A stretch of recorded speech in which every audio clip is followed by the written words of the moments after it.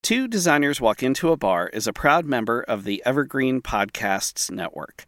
For more information about our show or to discover more podcasts you'll enjoy, visit evergreenpodcasts.com. This episode is brought to you by Sax.com. At Sax.com, it's easy to find your new vibe. Dive into the Western trend with gold cowboy boots from Stott, or go full 90s throwback with platforms from Prada. You can shop for everything on your agenda, whether it's a breezy Zimmermann dress for a garden party or a bright Chloe blazer for brunch. Find inspiration for your new vibe every day at Sax.com. We're back. We're talking about the beats, and we're back. I'm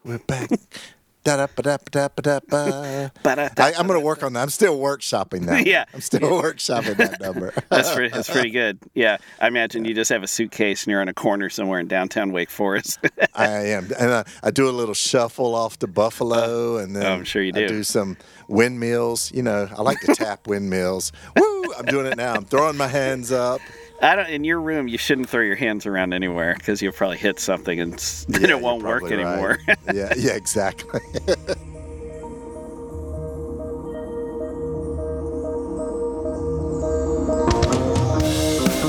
Hey everyone, it's Elliot. And Todd. Welcome to Two Designers Walk Into a Bar, an ongoing conversation about pop culture and iconic design.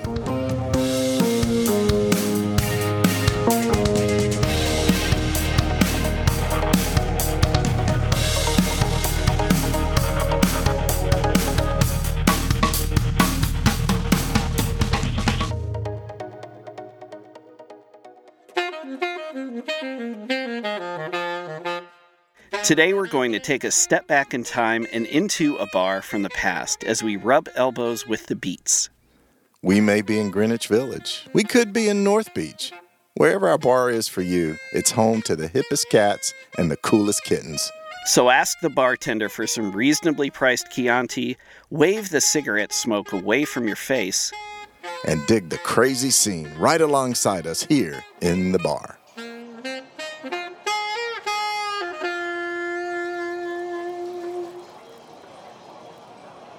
So we're picking back up about the beats, right? Yes. We left off. You talked about Jack Kerouac on the road, as it were. Mm-hmm. We used the word seminal, which makes us smart. And, learned a lot about authors. I think, actually, didn't we use the word pre-seminal? Oh, which is even smarter, right? It all depends what you're talking about. Not that stuff. Oh. No. Oh. Okay. All right. So, what else you got? Well, speaking of getting excited, I have... Oh, boy. Yeah, this is good. Yeah, look at the time. Look at the time. Why is everyone leaving? No one said last call. Okay. So, last time we talked about the release of On the Road and how Jack Kerouac sort of instinctively knew, even though the book was a tremendous success, it was sort of the beginning of the end for him a little bit. Yeah. And this was, obviously, the release of On the Road was a big moment in pop culture history. And I would like today to talk about another one that was equally sort of a landmark moment and sort of a bomb dropping in the world of art, specifically visual art, okay? And that is the debut of Jackson Pollock's drip paintings.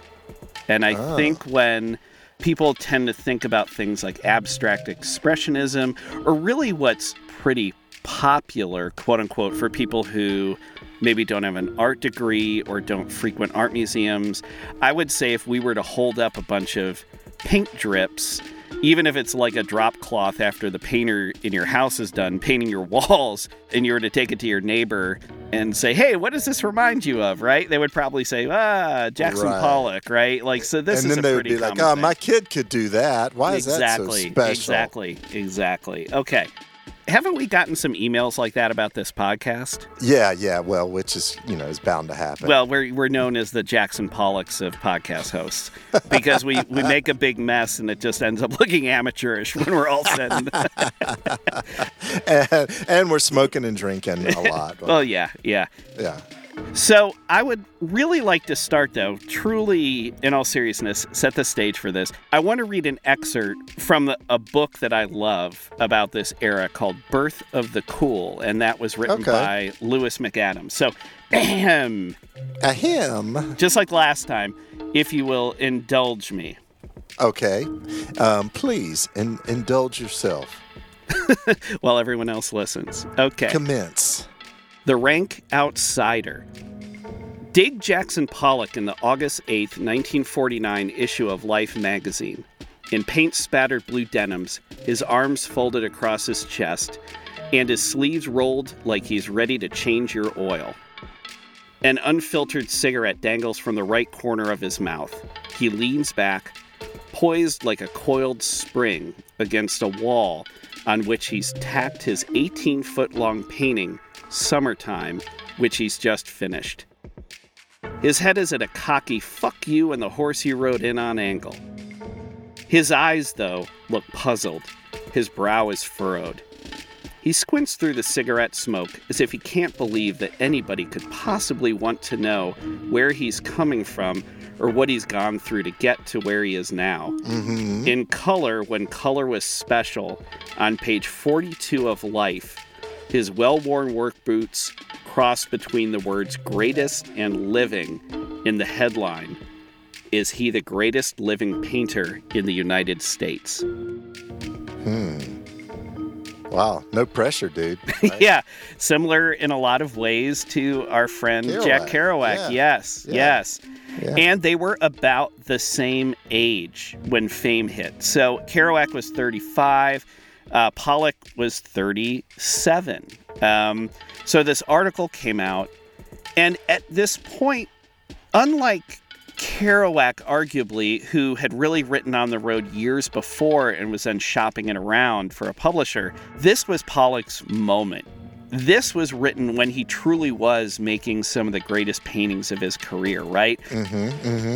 And we kind of loosely poked fun at these works of art, but these are amazing if you've ever had an opportunity to see them in person, right?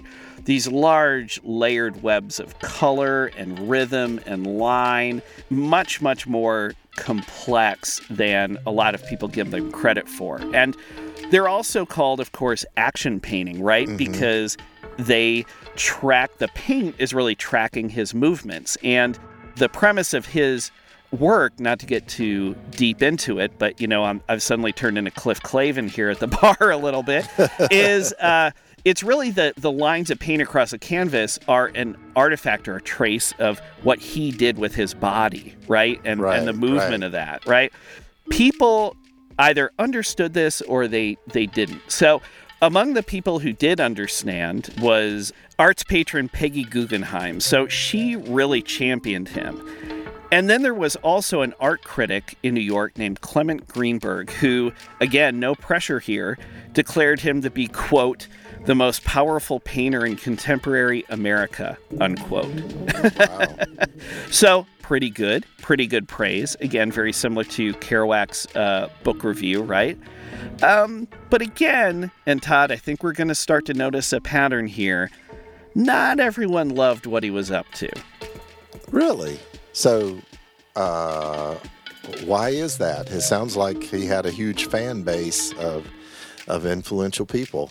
He did, but again, it was so radical and so outside the mainstream that a lot of people, I think, just thought it was bullshit. Like, they thought it was a stunt, right? Yeah, so yeah. I'll give you a couple of examples of that.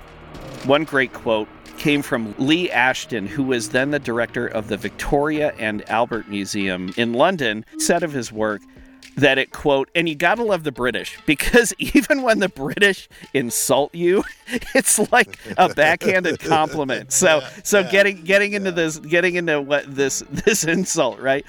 Ashton said that Pollock's work would, quote, make a most enchanting printed silk. And I could, I guess, say that with more of an accent. So Okay. Yeah. it would make a most enchanting printed silk.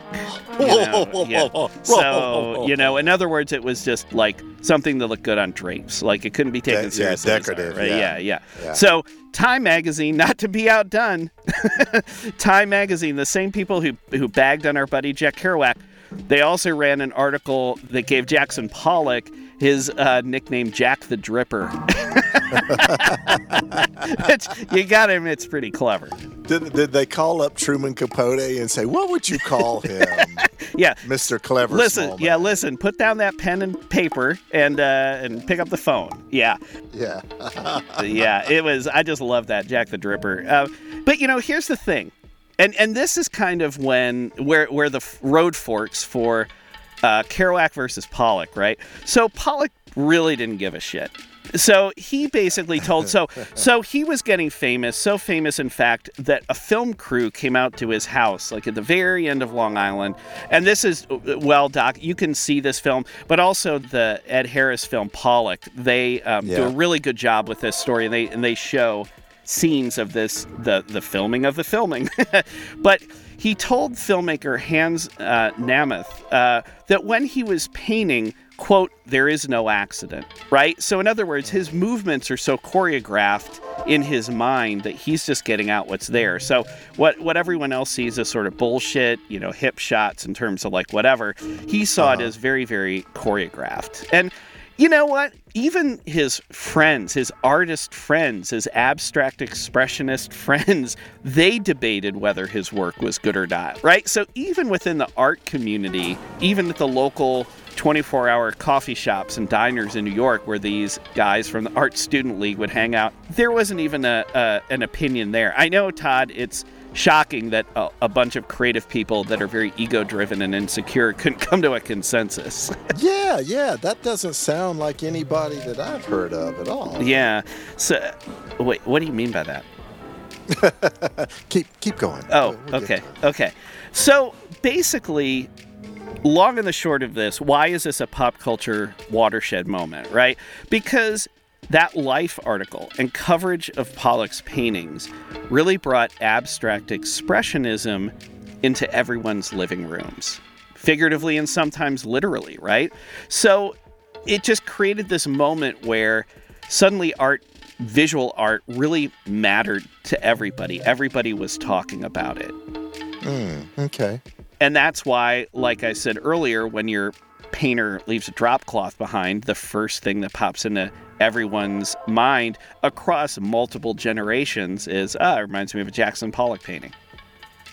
Yeah, because we're familiar. It's a touchstone for us. Exactly.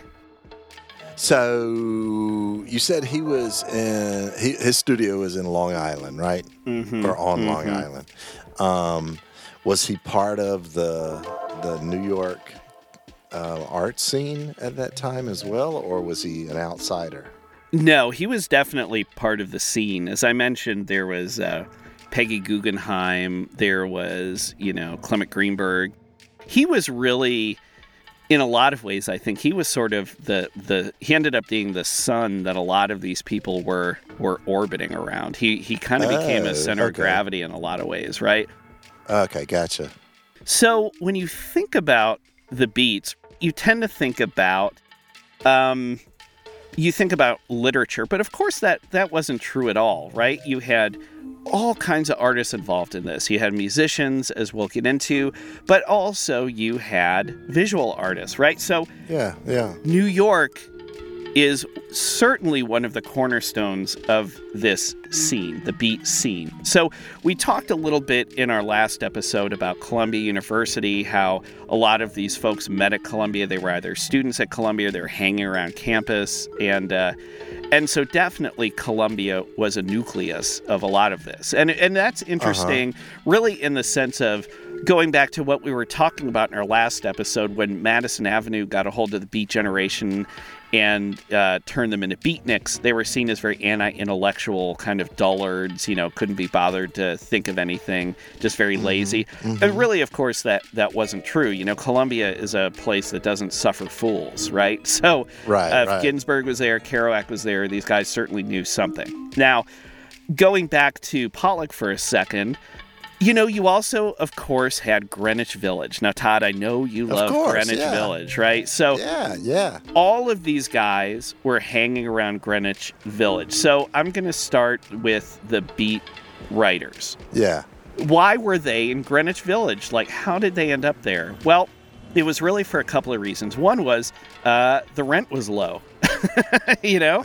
So I guess you could either live way out in the sticks or live in your car or couch surf. But just low rent meant that, you had a possibility of living in the city where things were happening. And also this was, again, a neighborhood. So it was really like a small town within New York City, right? So you think about, again, the 50s and heading into the 60s. You think about folk music. So this was sort of peripherally happening. You had readings. You had discussions that were going on at Washington Square Park, which is, of course, adjacent to NYU. So, again, another institution. And then Ginsberg was a big part of the scene. He lived in the Village. So was William Burroughs. He lived on Bedford Street. So this was so I imagine that they were all part of coffee house culture in the Village at that time as well, right? Because I know that from the beats that's where I guess I know where I see people gathering, where people are discussing, where they're reading poetry, where they're listening to music. But it was always like small kind of underground places. I was going to say that the bars and coffee shops were kind of their third place, but I'm not sure a lot of these people had jobs. So that's right. They didn't have a second place. Well, that was their second place, I think, right? That's right. By default. And also, these bars and coffee houses were important because hosting readings, doing all this stuff, this was where they could A, test out material, but B, sort of introduce themselves to a willing public, right? Just by virtue of what's going on. Culturally, it was self-selecting, I would think, to a certain degree, right? If you didn't like smoke-filled bars, if you didn't like the chatter and energy of a coffee house, and you didn't like a bunch of people, cheek by jowl, kind of crowding into these little establishments, you weren't going to hang out there. You were busy out in the suburbs living Leave It to Beaver existence, right? Right. So you had places like the San Remo Cafe on McDougal Street. You had Chumley's. You had the Minetta Tavern. So the beat writers were hanging around here, but also our buddy Jackson Pollock. And so were Willem de Kooning, Franz Klein, all these abstract expressionists who were living and working in New York. So there's all this cross-pollination that's happening.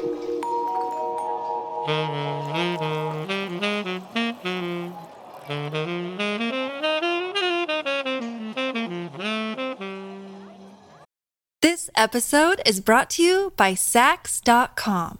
At Sax.com, it's easy to find your new vibe. Dive into the Western trend with gold cowboy boots from Stott, or go full 90s throwback with platforms from Prada. You can shop for everything on your agenda, whether it's a breezy Zimmermann dress for a garden party or a bright Chloe blazer for brunch. Find inspiration for your new vibe every day at Sax.com.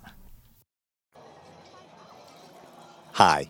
We want to take a moment to mention that if you're enjoying this episode, we have an archive of topics ranging from the Olympics to movie posters. Think Ghostbusters. Iconic images. Think Bigfoot. Punk music. The Ramones. Saturday morning cartoons. The Pink Panther. And failed products like OK Soda. Visit our website at twodesignerswalkintoabar.com for full episode notes and visuals, the latest blog content, and to sign up for our newsletter. Follow us on social media. We can be found on Facebook, Instagram, Twitter, LinkedIn, and YouTube. Find the links on our website or search using the phrase 2 designers walk into a bar. Most importantly, leave a review on Apple Podcasts. It helps more people like you find podcasts like this. And tell a friend about us. Send them a link to our podcast from your listening platform of choice. And if you're inclined, buy our merchandise. Stickers, coasters, magnets, t-shirts. We're designers. We make good stuff, and it helps support the show. Get in touch.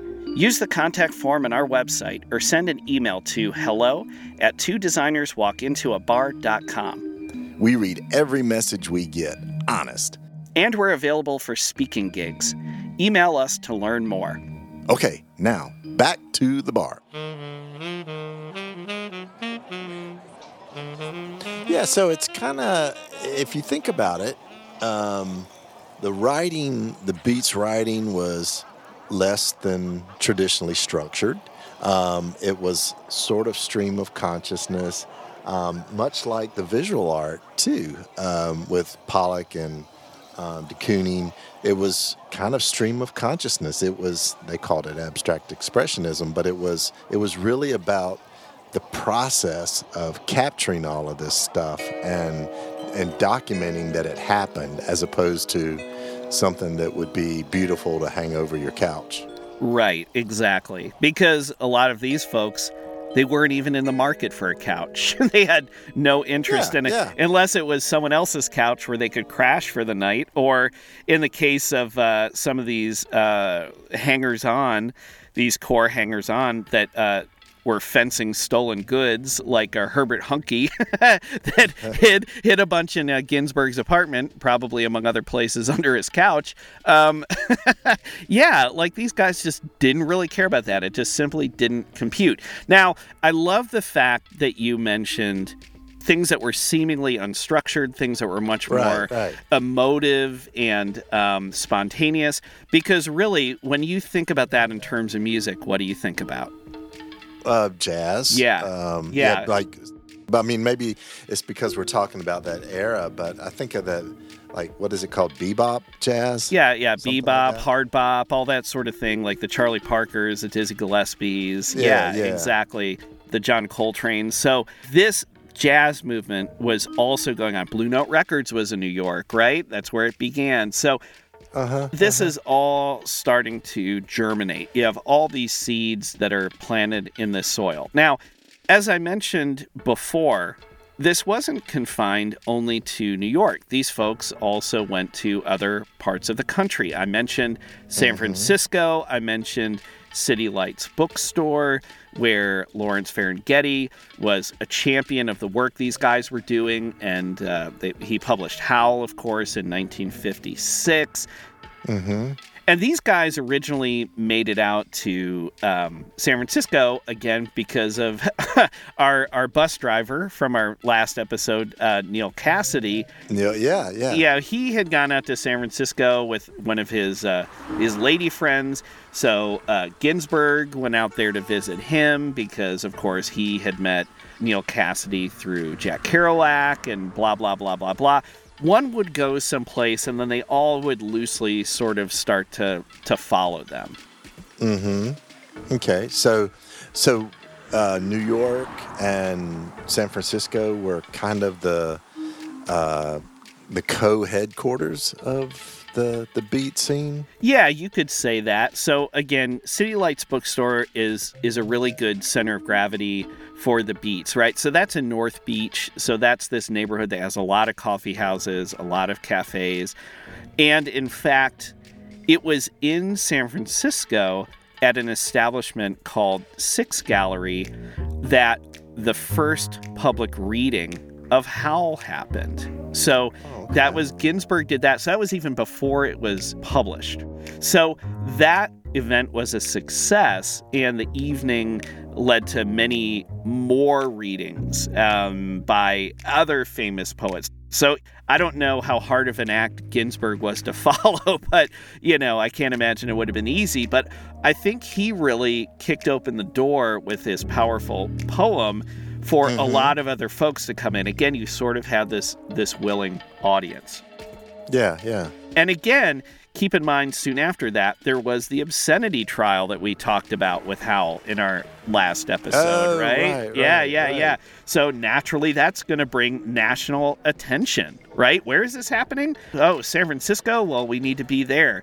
And then, slightly outside of San Francisco proper, in a town called Mill Valley, I mentioned the exploration of Eastern religions. And the Beats found this guy named Gary Snyder, and he was kind of the Thoreau of the Beats. And he was studying Zen, and he had lived in Japan, and so he was sort of seen as kind of a little bit of a domestic yogi for these guys, right? So if you think about San Francisco and you think about the 60s, really a lot of the things that were happening in the 60s were started before that. The groundwork was getting laid in the 50s in several ways, right?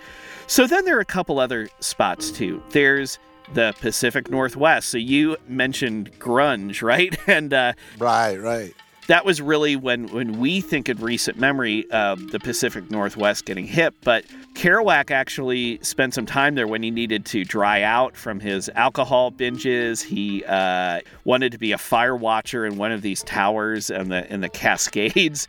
And so he wrote during his time, just literally sitting by himself in one of these towers. If you need a little interesting. So he sort of, with his fame and everything else, he sort of took himself out of circulation so he could sort of rediscover what was authentic. But then also, Reed College, Portland, Oregon, was also a locale for some of the beat poets. So Gary Snyder, who I mentioned earlier, studied there. Some other folks involved in the movement, a guy named Philip Whalen, was there. Allen Ginsberg did readings on campus in 1955 and 1956, so right around the time Howell was being published.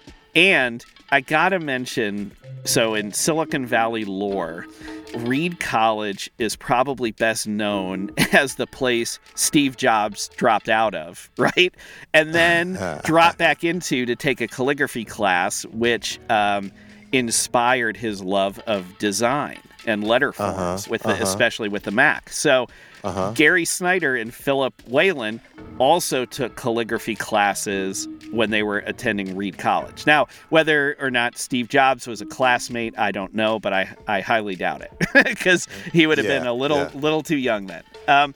But, Todd, I can't leave out our own backyard here with one more place, Black Mountain College in the mountains of North Carolina, right? Yes, yeah, kind of unsung hero of the art and design world of the time. Yeah, and there were so many people here who are household names in the arts who were teaching at this school. Buckminster Fuller, who we know for the geodesic dome, of course. John Cage for his famous compositions. Many, many people. This was this little hamlet right outside of Asheville where a lot of the Bauhaus guys, when they were kicked out of Europe during World War II, they ended up landing in North Carolina and started this art school. Yeah, and some of those, I think, were names you may have mentioned, like I think the de Koonings were there. Yep. You didn't mention Joseph and Annie Albers. They obviously were pretty famous. Walter Gropius, very connected to the Bauhaus and Rauschenberg. So it was, I think Black Mountain College started in the 30s and it actually closed like in the 50s, didn't it? Yeah, it was around for about 25 years or so. Yeah. But still talked about today. Yeah, it was highly influential. And it's interesting, my father-in-law, who actually attended RISD, but he was living in the mountains in the 50s. So he was very familiar with Black Mountain College and very inspired by that. But by the time he was heading off to college, it must have closed and he went on to RISD.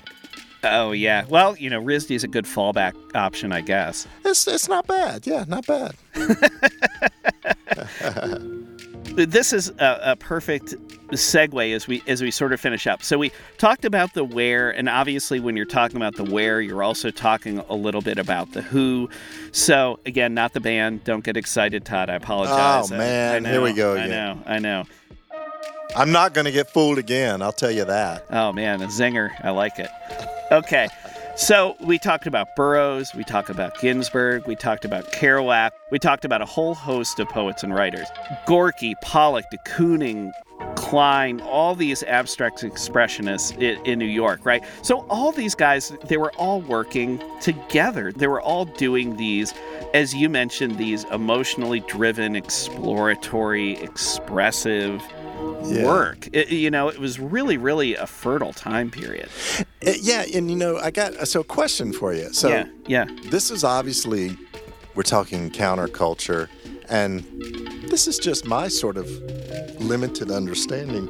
I thought the counterculture was rock and roll. I thought that was Chuck Berry and Elvis and Fats Domino of that time. Right. So what? How many countercultures did we have?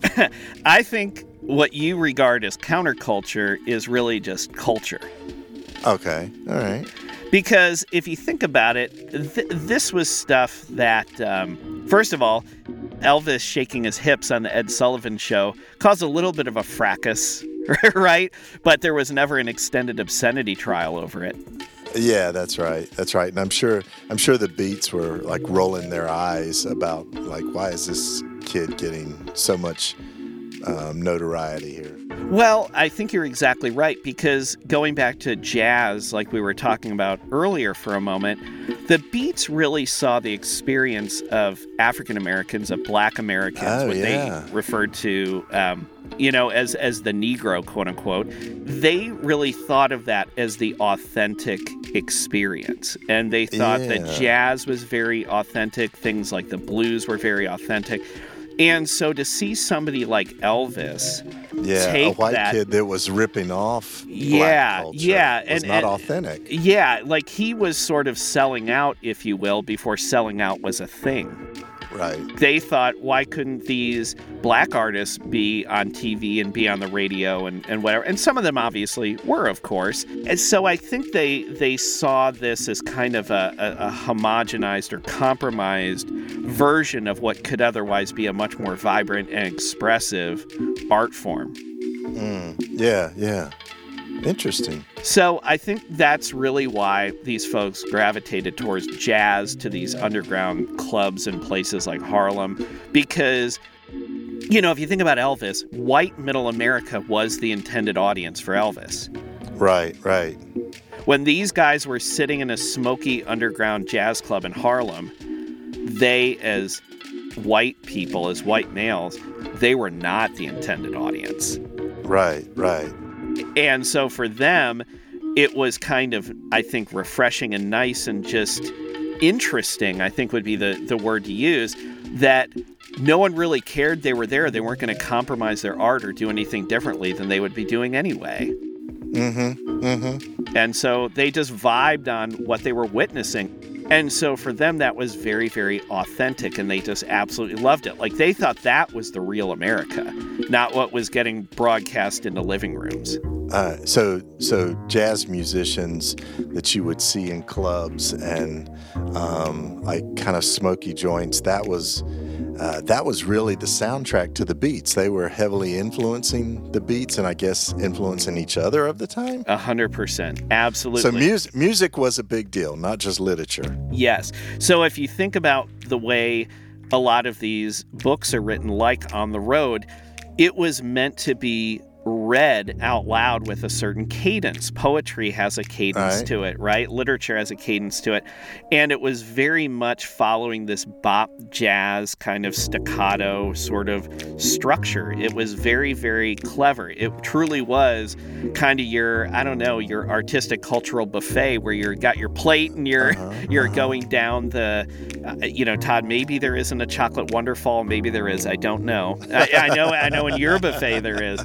There is a chocolate wonderful, yes. Yeah, and nothing else, right? Right. These guys are pulling off different things they like, combining it in different ways, and doing something new. Yeah. There were no rules, right? If you're going on the Ed Sullivan Show and you can't even show Elvis dancing, you can't have the camera on him dancing, I mean, that's pretty strict rules, right? Mm-hmm. But if you're just sitting in a club late at night just watching people go crazy, playing jazz. And yeah, you might be on Benzedrine. You might be on a little bit of heroin. Hell, the guys playing were probably on Benzedrine and heroin or grass or whatever, right? So it's just you're blending into the scene. You're part of the scene. You're appreciating the scene. And so it really was just a way to stimulate all of this creativity. So what's next, Elliot, in this series of The Beats? Well, I think since we've talked so much about jazz, we would be doing ourselves a disservice if we didn't plumb the depths of jazz a little bit further. And actually, Todd, what we're going to do is talk about how jazz influenced the Beats, and specifically, we're going to talk some jazz album art. Oh, cool. All right, cool.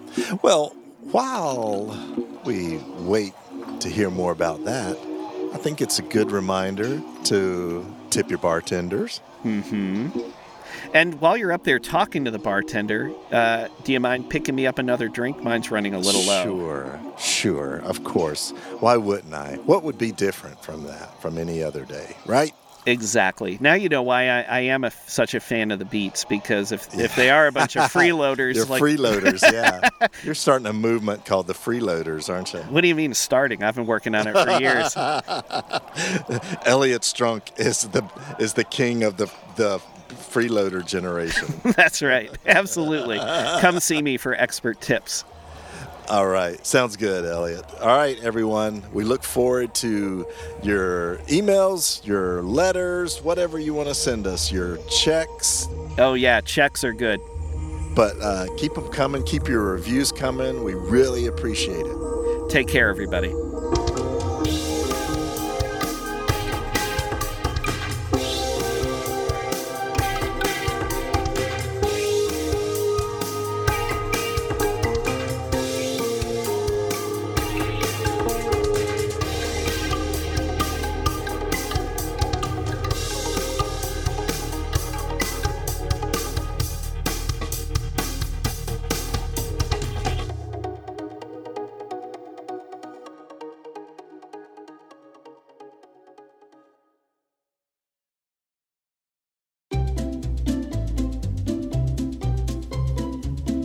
Hello, and welcome to Novel Conversations, a podcast about the world's greatest stories. I'm your host, Frank Lavallo, and for each episode of Novel Conversations, I talk to two readers about one book. And together, we summarize the story for you. We introduce you to the characters, we tell you what happens to them, and we read from the book along the way. So if you love hearing a good story, you're in the right place. Our 9th season is coming this fall. Tune in to hear from some of the all-time great authors, Charles Dickens, Jules Verne, F. Scott Fitzgerald, and more. Subscribe to Novel Conversations wherever you listen to podcasts.